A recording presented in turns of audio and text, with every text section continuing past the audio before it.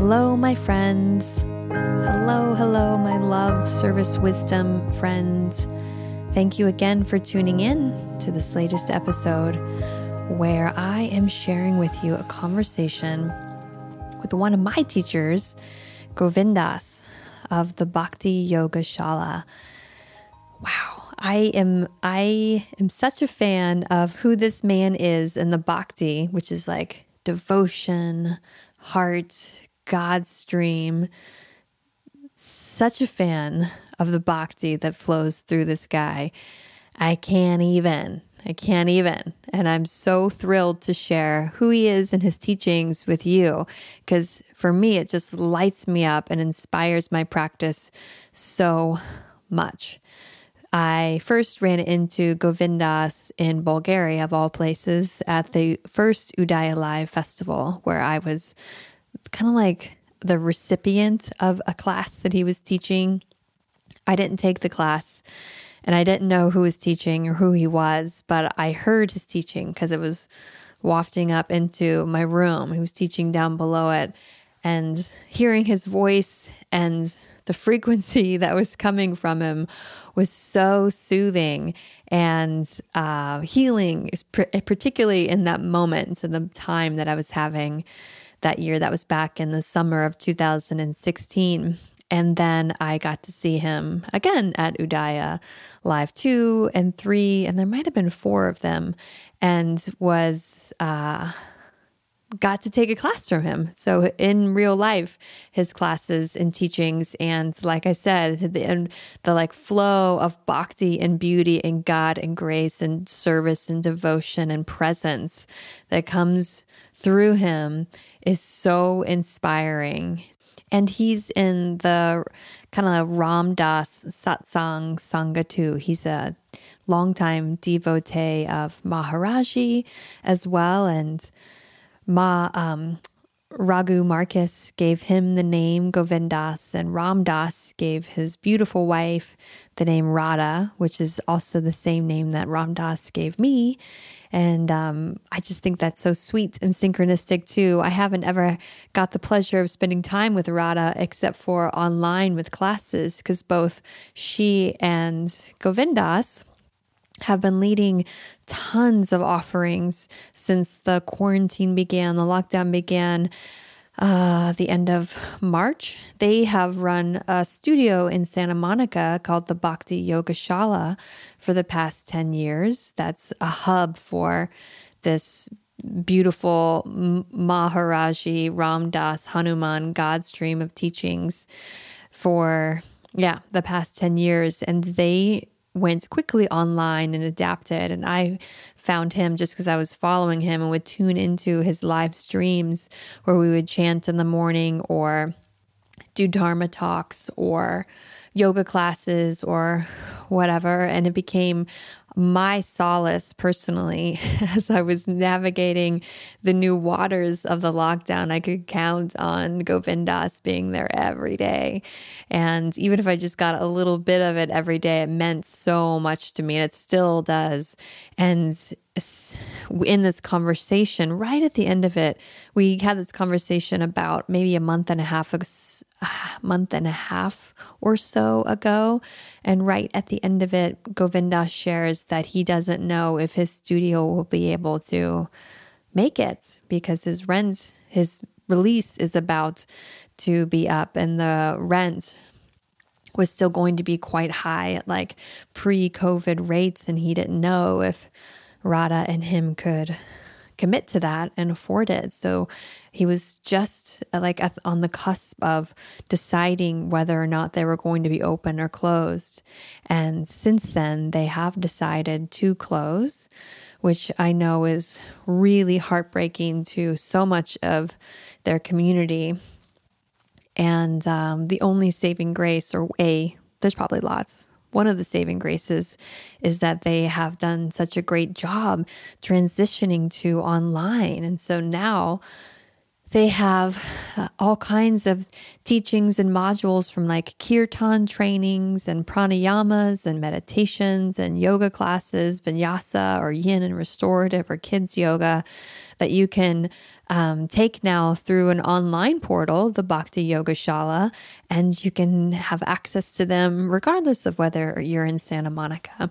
Myself, I'm thinking I might do the kirtan training that's going to start in early August. We'll see if I can make time for that. I hope I can.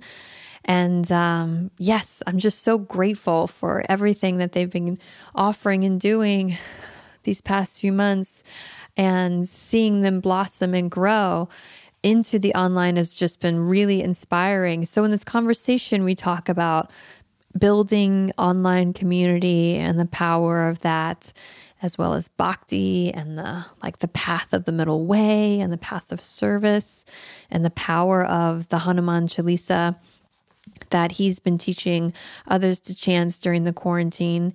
And I've had as my practice for over a year now too. So those are some of the things that we touch upon, and it feels quite synchronistic to be releasing his podcast now, because my studio, Sage Yoga and Wellness, that's been also open for 10 years here in Boise, Idaho, I just announced last week that we were closing our doors permanently, and it's been, as my heart breaks, my heart also has been warmed by the support from so many people in the community, friends and other studio owners or business owners, and of course the students and the teachers and all the volunteers, and just it's been a huge flood of way more than I ever might have thought or anticipated. Just so many people reaching out with sharing their stories of how Sage was so important to them, or the connections that they made, or the safe space. I keep hearing over and over again, safe space for healing and transformation and connection and the depth of teachings. Oh, it's just been it's been a wonderful reminder of what was and the power of that place that it held for myself and so many. You know, I was kind of living it as my life, and I think you can kind of take for granted or not really know the impact that something is having on others. But now it's really clear because so many have shared so much. And I'm just grateful for that immensely. And I'm grateful for the Sage years, the 10 years that we had together, evolving and being together in spirit, in like with an intention of self-discovery and self-awakening. And I know, goodness gracious, myself, I've learned and grown so much over these past 10 years and transformed in innumerable ways and really matured in innumerable ways. And God, it's just so many moments, so many tears through the studio, you know, that we have as like a release and healing and connection and understanding, and so many smiles and so much joy and so many friendships, lifelong friendships I know that I'll have through people that I've met, whether they're students or teachers that have come through the studio. And yeah, it's been a lot. And I've cried and cried and cried and cried and cried and cried and cried and cried and cried and cried and cried and cried and cried and cried. Like 2 weeks ago, you couldn't even say the word Sage without me crying. And I think I'm near the end of that, which feels good. But I think what's helping, like I said, is so much support from everybody else. Where before I was carrying the weight solo, and ooh, wow, just really in the depths of it.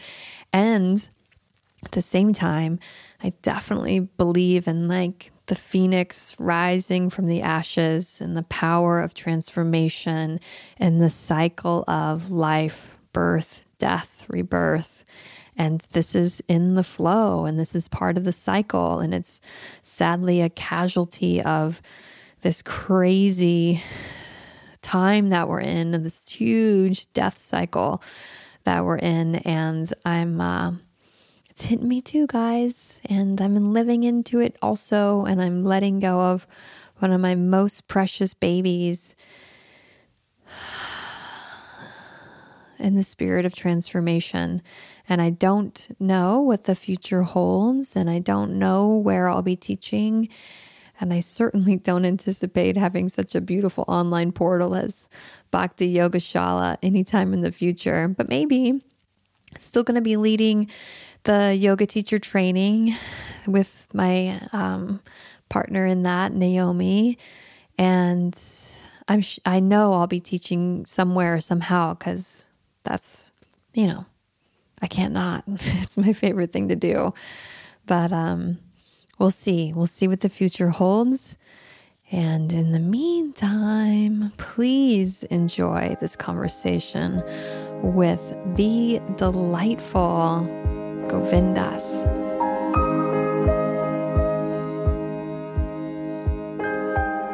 So I'm here with Govindas, and we were just kind of getting into our new life of technology, which is teachers, and many of us in all the different ways, are having to adapt to, and it's so hard.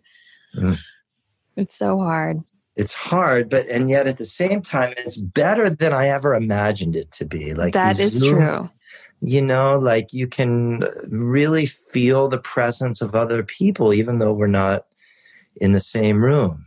I guess we're in a Zoom room, but like you can really feel that something special of being with other people, even though we're not physically together. It's true. And it is connecting us in ways that we wouldn't have before.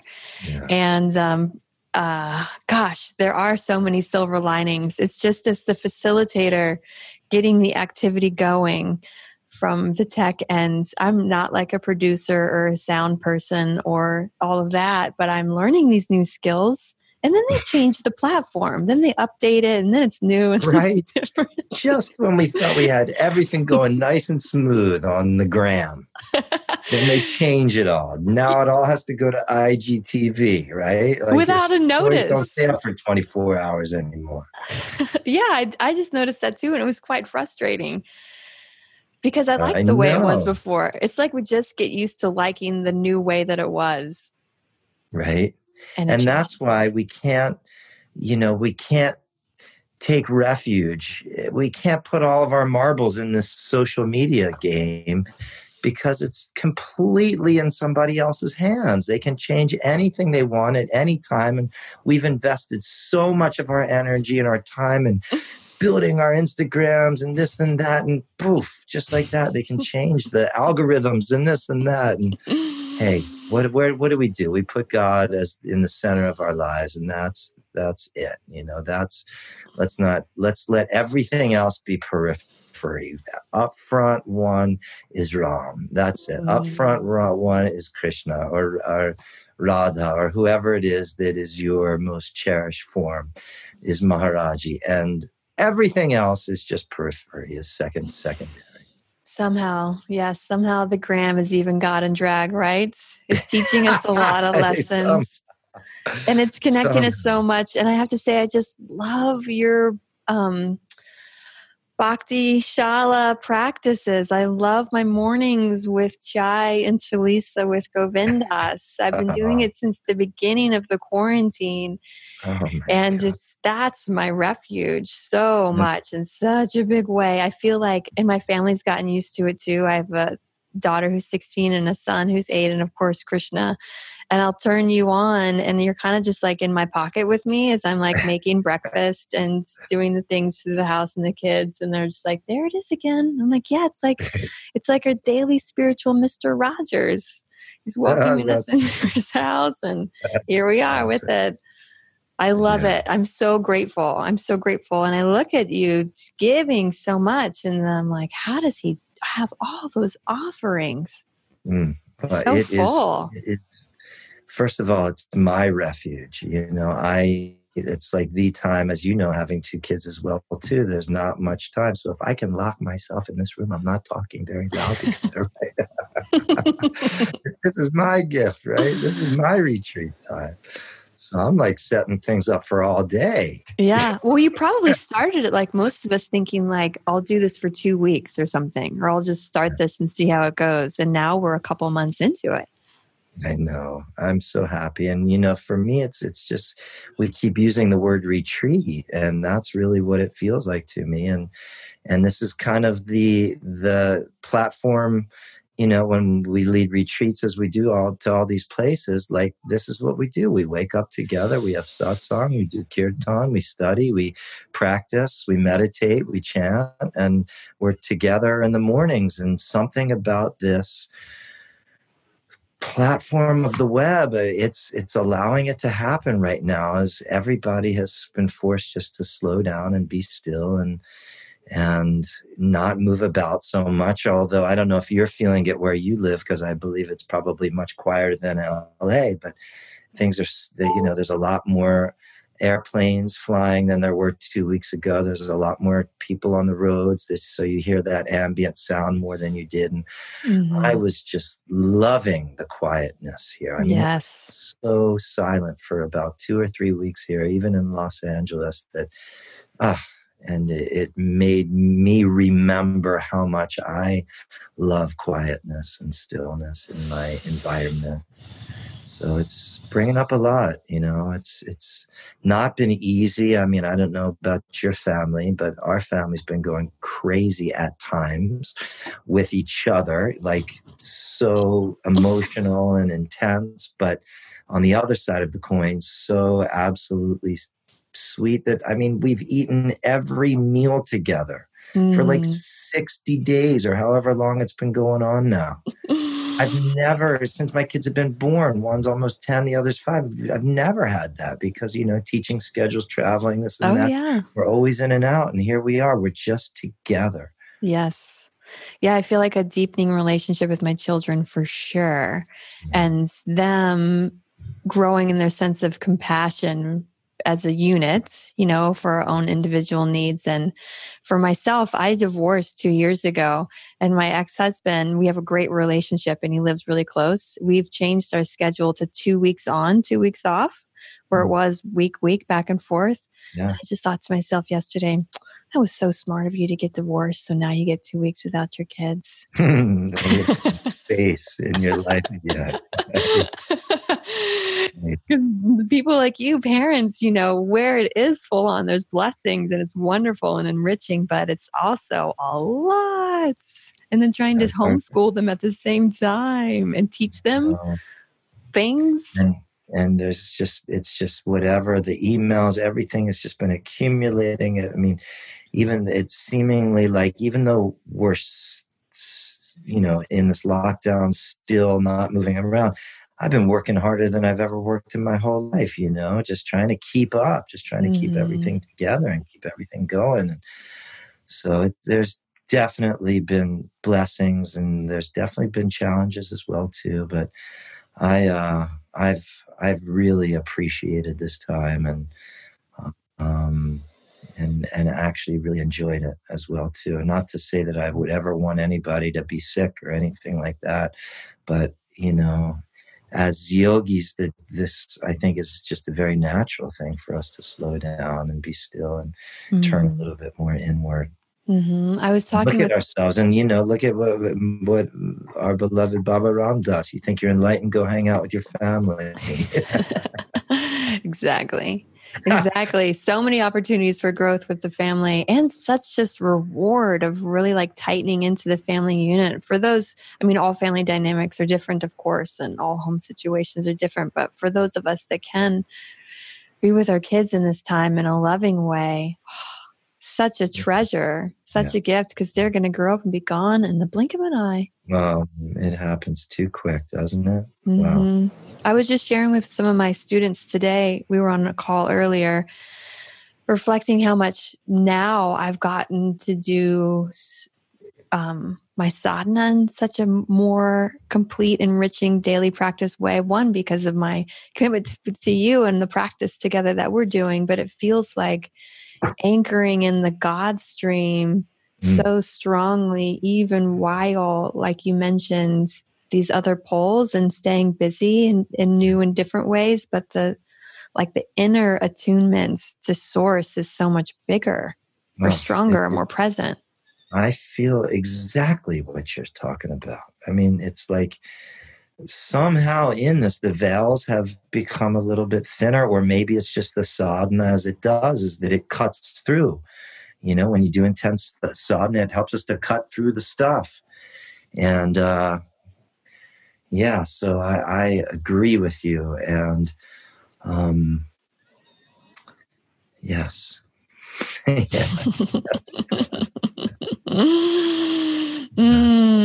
Chalisa challenge. What a gift that is to so many. I started to learn the Chalisa by myself a year ago, last May, after going to my first Ram Dass retreat in Maui.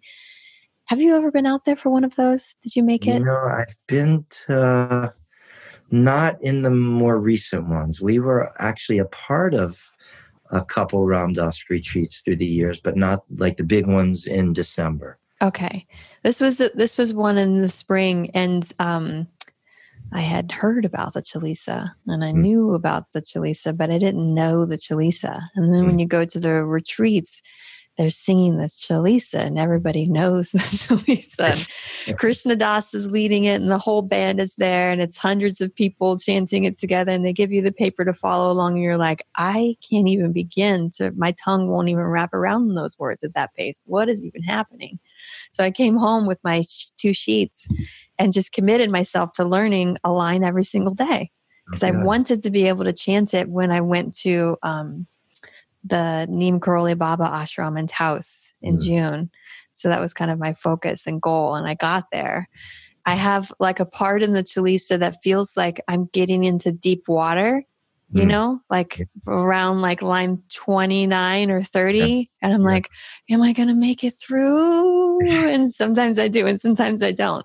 And then playing it on the harmonium was the next step, which I'm also at now as well, with some chords and singing it.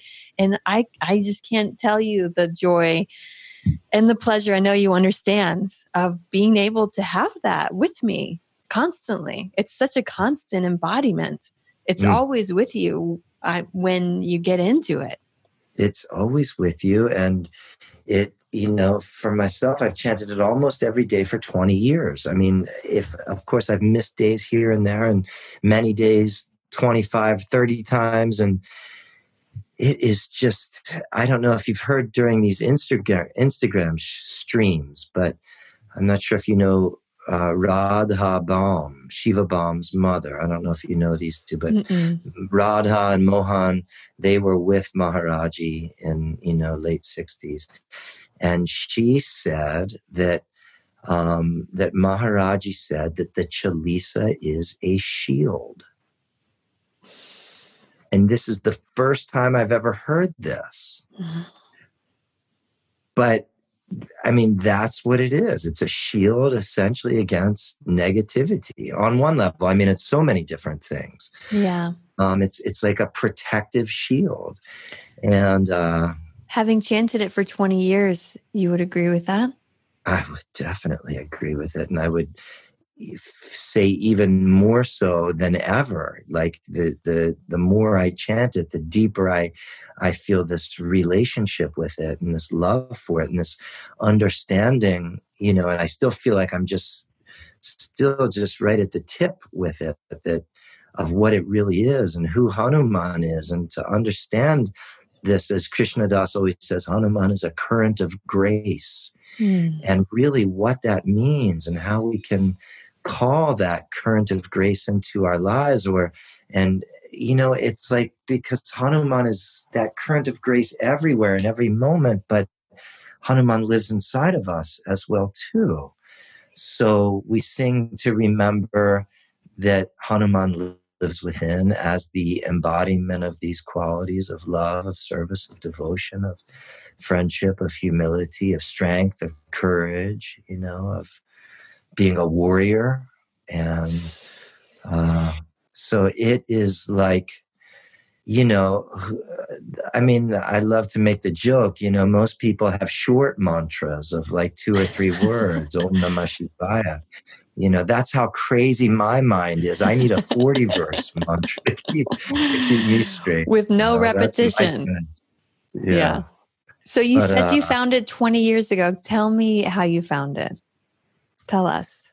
Well, when Krishna Das first, it was right around the time that, it was about 1996 or something like that, 1997 maybe.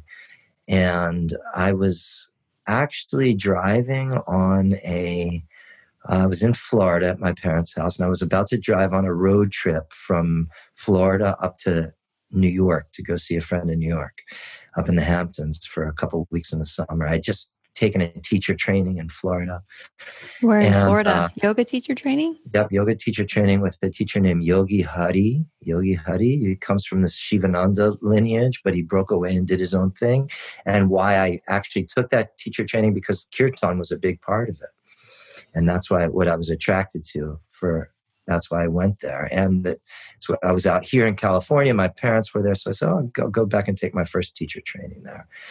And so I drove right before I was about to drive to New York from Florida. A friend said, here, you need to listen to this tape. Because we had tapes in our car back then, right? It wasn't even CDs.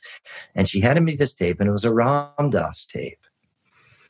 And I had been studying yoga for a few years at this point, but I had never been introduced to Ram Dass. And this friend gave me this Ram Dass tape, said, listen to this on your way up. You're going to love this. And so I put it in, and the whole drive, it takes about 20 hours to get from Florida to New York. I listened to it the whole time, over and over and over and over and over again. And here was this being that was sharing, who Maharaji is sharing about the path of Bhakti Yoga. And I felt like I was hearing all of these things that I knew. I mean, I felt so familiar, but I had never heard anybody in a human form speak like this as Ram Dass was speaking. It felt so close. It felt like family. It felt everything about it. And so that was my introduction to Ram Dass and Maharaji. And I got to New York, and when I got to New York, I went to Jivamukti Yoga Center. And I took a yoga class at Jivamukti, and during the class, I mean, literally, I had just driven in. I'm listening to my Ram Dass tape. I go in, I find a parking spot somehow crazy in the middle of Manhattan, and I leave the Ram Dass tape. I go up into the yoga center. I've never been there before. I go to Jivamukti. I take my first class there, and in the class, the teacher's playing Krishna Das, his very first tape that he released. And I had heard kirtan, and I had just come from this teacher training where the kirtan was a big part of it, but it was very Indian sounding, and I loved it. But then I heard Krishna Das as this sort of these Western melodies and this deep voice, and oh my gosh, this just blew me open. So I asked the teacher about it. She said, yeah, go into our bookstore and you can buy the tape. And he just released a tape. And so I went, and on the tape is a picture of Maharaji, and here's Krishna Das's first tape. And in the bookstore, they also had Bhagavan Das tapes and Jayutal tapes. So I picked up everything I could there. And that was really my introduction to it. And then I came back to California, and Krishna Das started touring. This is when he started touring. And so he was doing a book signing at Borders Book. This was his first of his sort of like little LA tour. And he was doing a book signing, and there was like 10 people there. And I showed up, and that's where I met Krishna Das, and I met, Raghu and because they were all there. They were a part of the 10, basically. And now look, and I met Shiva Baum there, and Shiva sort of just grabbed me and pulled me in and said, "You're not going anywhere." And that was really the beginning of it, and once, I don't know, imagine yourself as well too. You hear this kirtan, and it's like everything just starts rearranging in your being. It's like a whole recalibration energy. So that's where I first heard Krishna Das. I don't know. I think he did have a Chalisa on that record. But when it really got me, his Live on Earth CD had just came out. And that, I was driving down PCH in LA. I don't know how familiar you are with it, but I was on PCH driving up to Malibu. I was right near Topanga, and I was listening to this Chalisa, and that something happened, that something very mysterious, mystical, magical happened, where I felt this presence and felt my heart open, and I felt that feeling of being at one with the universe. And that's when I really got the Chalisa and started, associating myself with it more closely. And then I did, and then I did like you. I said, I got to learn this one line a day for 40 days. And so I took on that Mahasadhana to learn it. And that's how I learned it. Well, you learned it and you live it and you are it. You are it. I love it. I love how much you are it. It's amazing. It's an inspiration. And it's just so fantastic. I have to say, in 2001, I was driving, or I took the train from Florida to New York City. And that's how I grew up in Daytona. Oh my gosh. Mm-hmm. You took the train from there to New York too. Yeah. And discovered Ram Dass on a journey from Florida to New York City. Stop. And then I went out to Washington State, and I found in a thrift store Osho on tape. Yeah. Found Osho tapes, and I would listen to those over and over again. And then found an old copy of Be Here Now in a used bookstore, and that again was 2001, and that was the beginning of my Ram Dass awakening. Mm-hmm. And saw Bhagavan Das a couple years later doing a kirtan, and my kirtan with him, that was the first time that it was my first kirtan was with him, and it was in Arcata, California, and it was transcendent. It entered into trance states through. He's we call him a kirtan shaman, right? Yes. I mean, he takes you into those states. Yeah. And that must have been 2004 or so, and that was my first being blown open into kirtan, and have been a devotee of it ever since, but really tiptoed into it because I don't classify myself as someone with a musical background, more of the periphery musical appreciator. I can totally get on the train of the vibe and the collective field, but hadn't ever been one that was downloading it through my stream, if that makes sense. Yes. Until the gift of kirtan. Love it. I mean, there is, one of my favorite quotes from Swami Shivananda: life without kirtan is like a garden without flowers. And that just really makes sense to me, the kirtan, it does something to the heart, and like flowers, it brings forth those beautiful colors of the heart. It helps us to engage our heart. And, I don't know, when I heard kirtan for the first time, I knew that this was my calling in life. And me too. I mean, I took piano for a year as a kid, mostly because my mom made me, and I really didn't want to. I wanted to be out playing soccer and riding bikes, and my parents said, no, you got to take your hour piano lesson. And it was torturous to me, So as much as I learned, some chords and notes and stuff like this, I wasn't, intentionally participating in those moments. So not much of it stayed. I just you can just, you learn as you go. That's what I've been doing. Just learn as you go and watch, I go to India and I just watch people play kirtan and how they do it. And And I think Prabhupada, Srila Prabhupada of the Hare Krishna movement, he said, you learn kirtan by singing kirtan. Yes. That's how you learn kirtan. You and your wife, Radha, now you're leading a kirtan training, right? Yep, we're doing our first online kirtan training. And, and it's amazing. We have 80 people. Wow. On Zoom with harmoniums. And, we are muting most people most of the time, and then we take turns. I'm unmuted, and I'll teach a chant, and then we'll unmute people one by one and let them share their rendition of it, and it's working. That's what's crazy. It is actually working, and I don't want to say working better than in person, but it's right there, because what I'm doing is I'm taking the camera, I'm putting it right over my harmonium so they can see exactly what notes and chords I'm playing, where live, we don't really have that capability. Yeah. We're all spread out. They can't really see my hands. And I watched your Instagram live Chalisa harmonium video. What's he doing? Yeah. How is he playing it? Okay. All right. Yeah.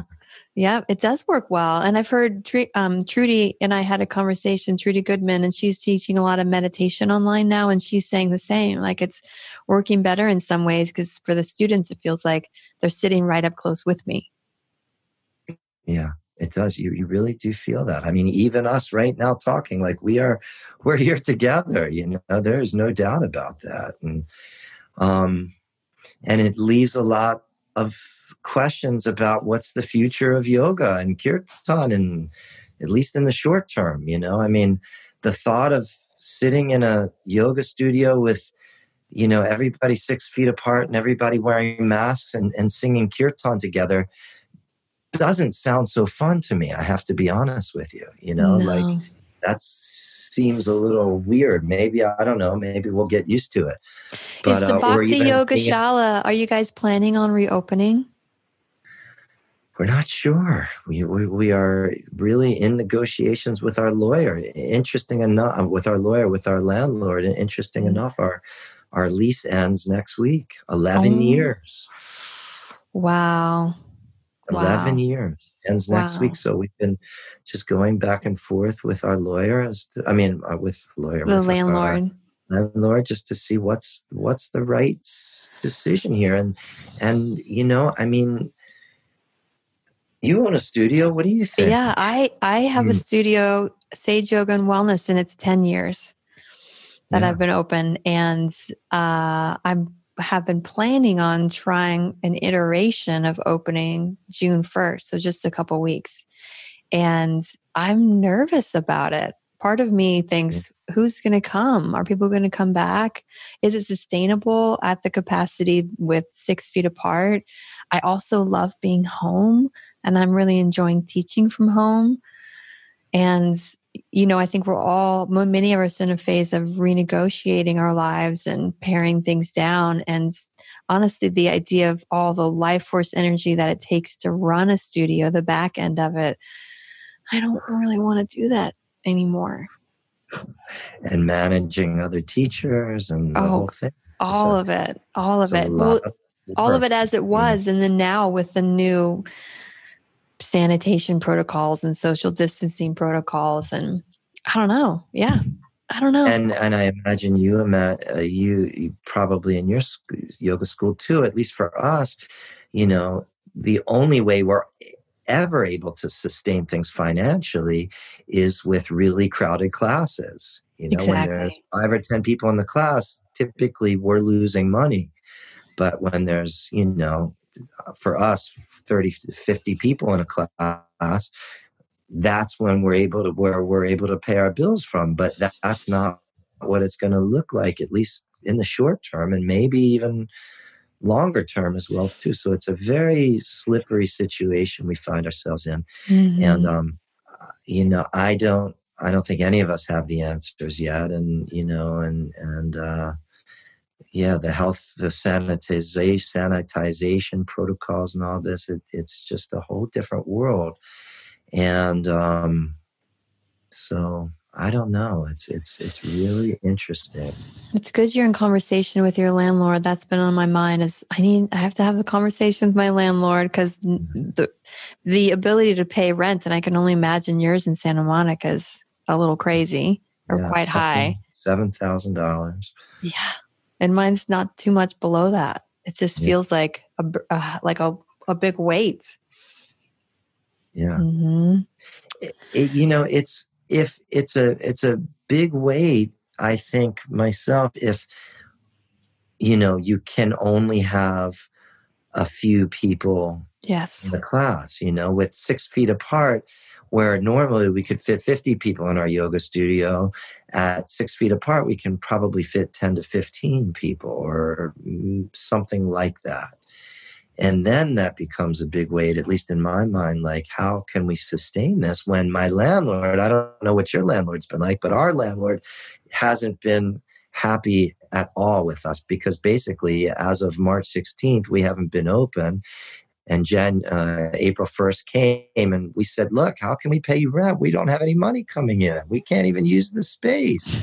And, so we're trying to work through all this right now, and then the added pressure right now of the lease coming up and seeing how we can. And she wanted us to sign a 4-year lease at the old rate, which we said we can't do that right now. How can we possibly do that right now? It's absolutely impossible. You can't do that right now. You can't do that. Yeah. Well, yeah, I feel that so much. And what feels so heartbreaking as well as so many entrepreneurs and small business owners aren't really making it through.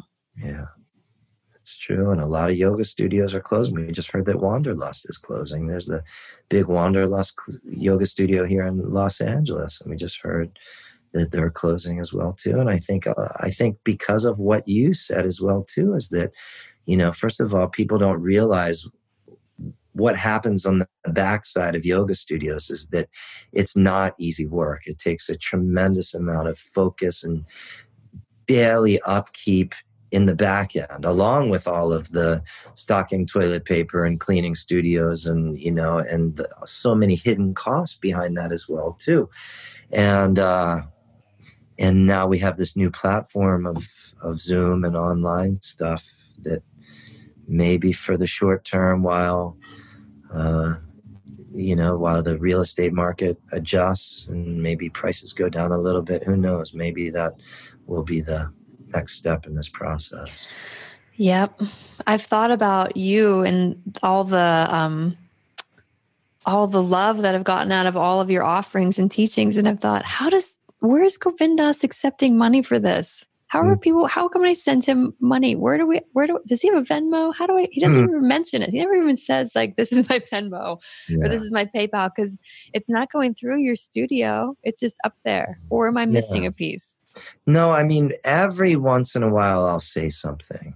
Okay. Like, hey, at the end of the session, like, hey, we accept donations if anybody feels like they would like to offer. And, I mean, myself, I just really try to follow, not that I'm always good at it, but Krishna's advice in the Bhagavad Gita, do what you do just because that's what you do, not for the reward at the end. You know what I mean? Yes. And so I never, ever want to make it about the money, because I want to keep it really pure as the offering. And but yeah, at the end, every once in a while, I'll let people know our Venmo and our PayPal, which are actually on our Instagram.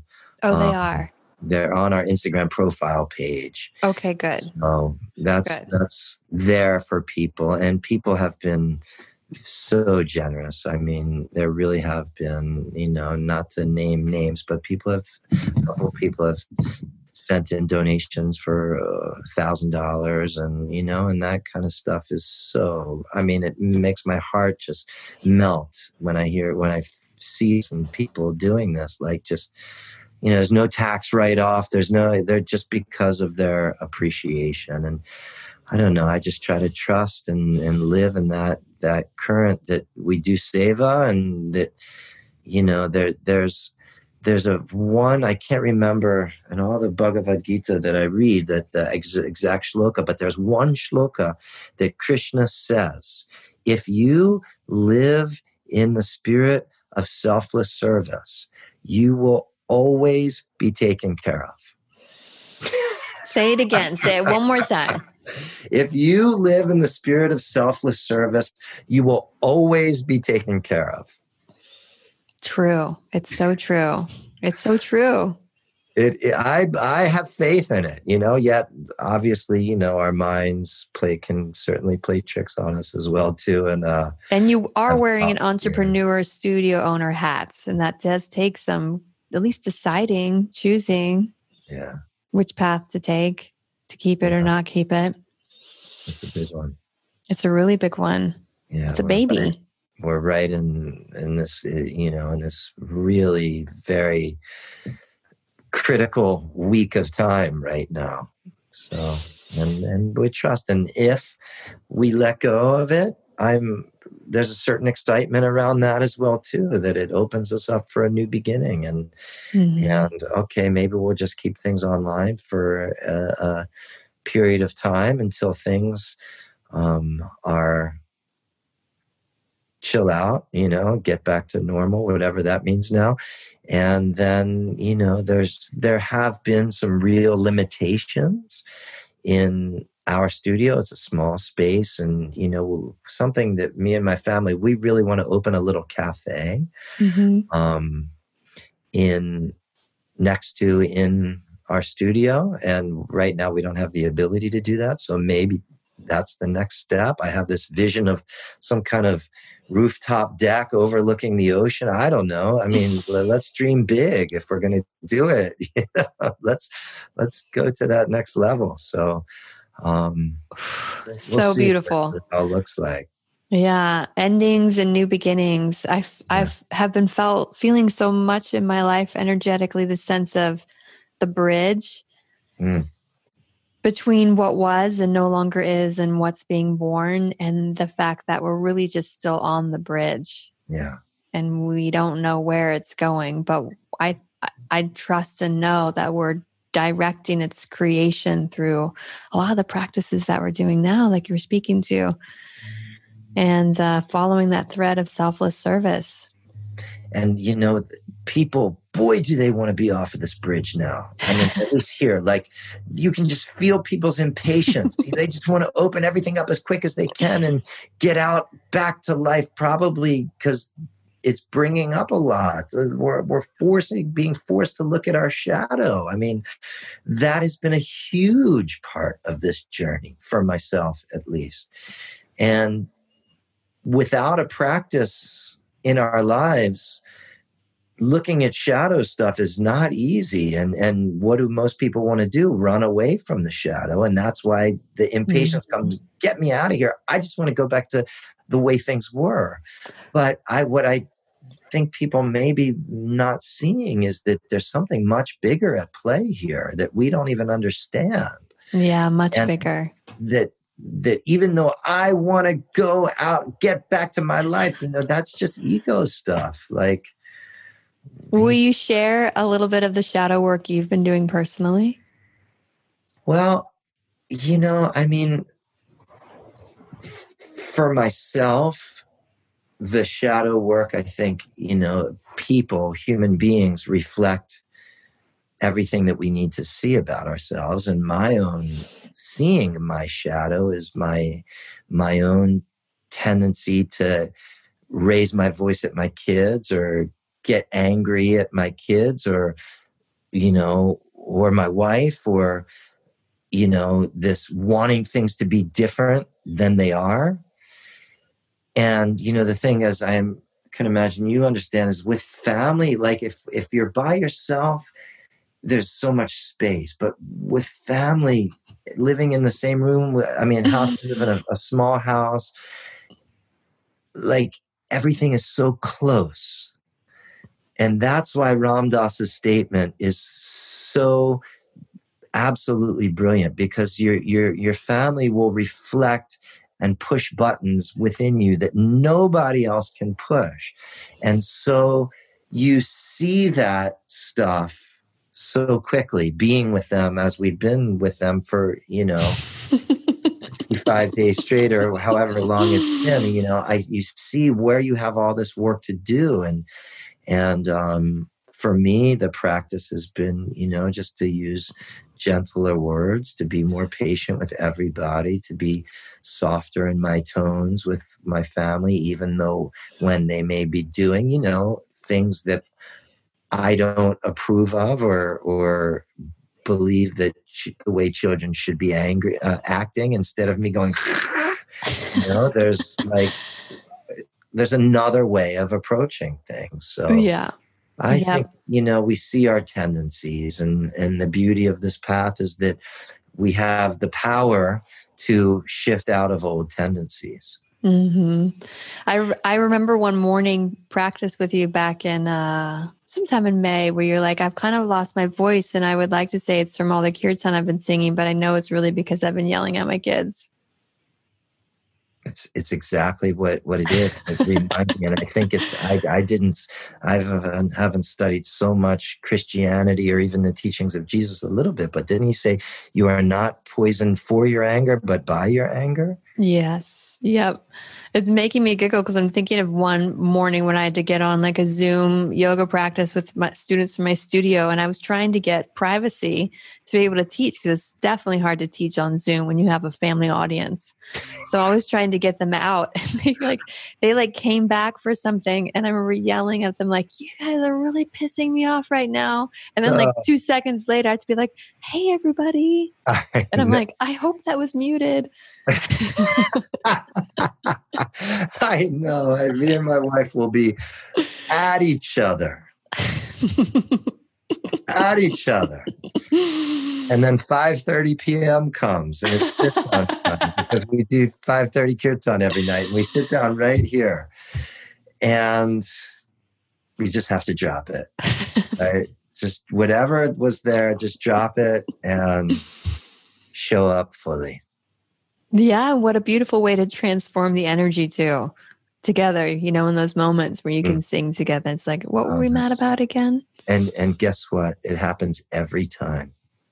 Anytime we go in and you just said it, like, what were we mad about? Why was I so caught there? Why was I so triggered there over something so trivial? So I just wanted to bring up something for you. I'm just going to, that really touched me. It says, the middle road is the path of letting go. Identified with neither pleasure nor pain, the good or the bad. Sometimes I get caught on one side. Recently, it's been the pain. Spirituality in my life is a raft, drowning in the negative narrative and the stress those thoughts create in my body. A part of me can still navigate to my truth that allows me to witness without judgment, to be with what is without needing to control or change or blame. Eventually, I know I will resurface, tender from the bruises, but transformed. Offering myself to you this week for some yoga. Well, I just felt that so powerfully. This, for anybody listening, this is Radha's post on Instagram last week or early Monday. Mm-hmm. And the wisdom, the deep wisdom in those 8 or 10 sentences right there.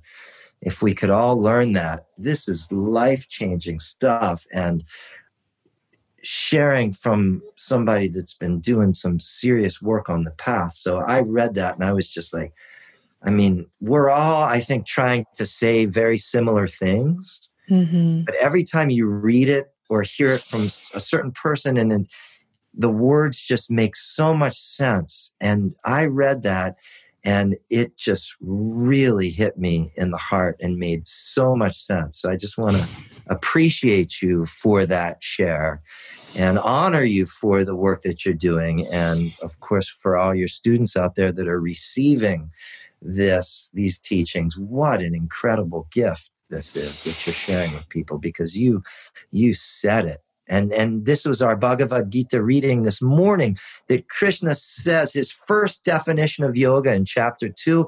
He says, yoga is perfect evenness of mind. And that's what you're talking about. The middle road is the path of letting go, identified with neither the pleasure nor the pain, the good or the bad. You're right there in between.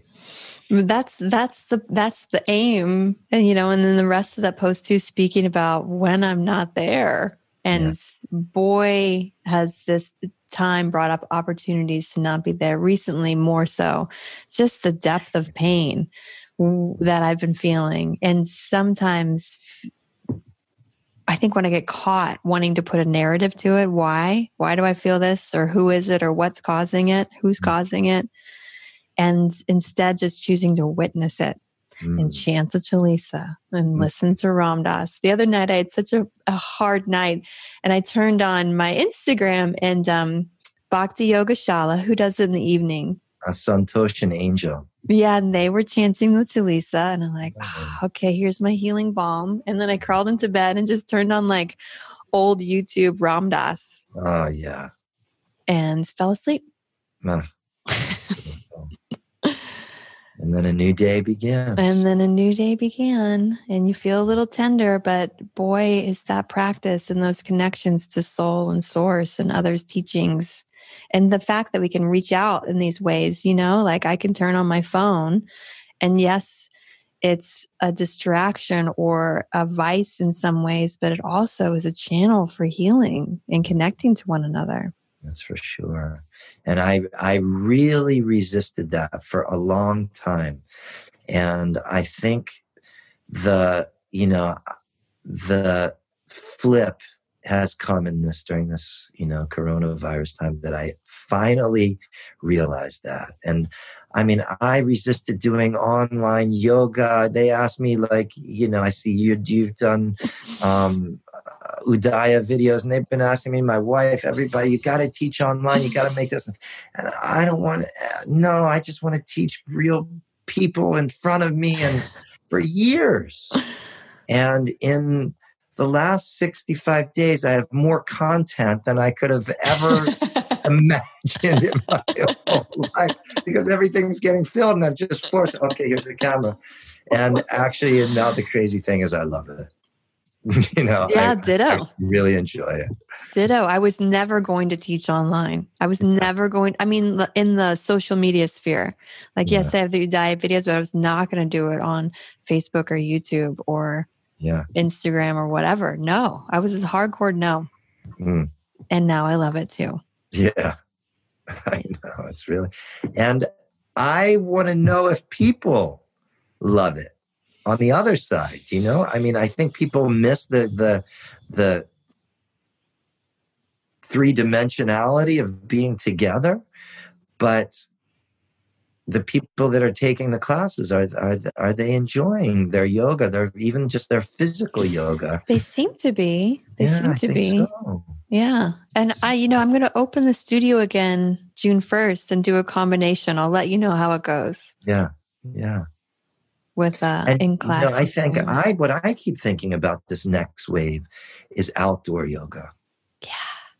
That's what I'm looking for, is the right place just in our neighborhood around here to start some outdoor classes. And I think that's the safest bet for everybody, because I don't think people are going to want to jump back into a studio where people are coughing and sneezing and sweating and, the whole thing, where outdoor yoga classes, especially here we are in the summer months, it's beautiful, it's warm.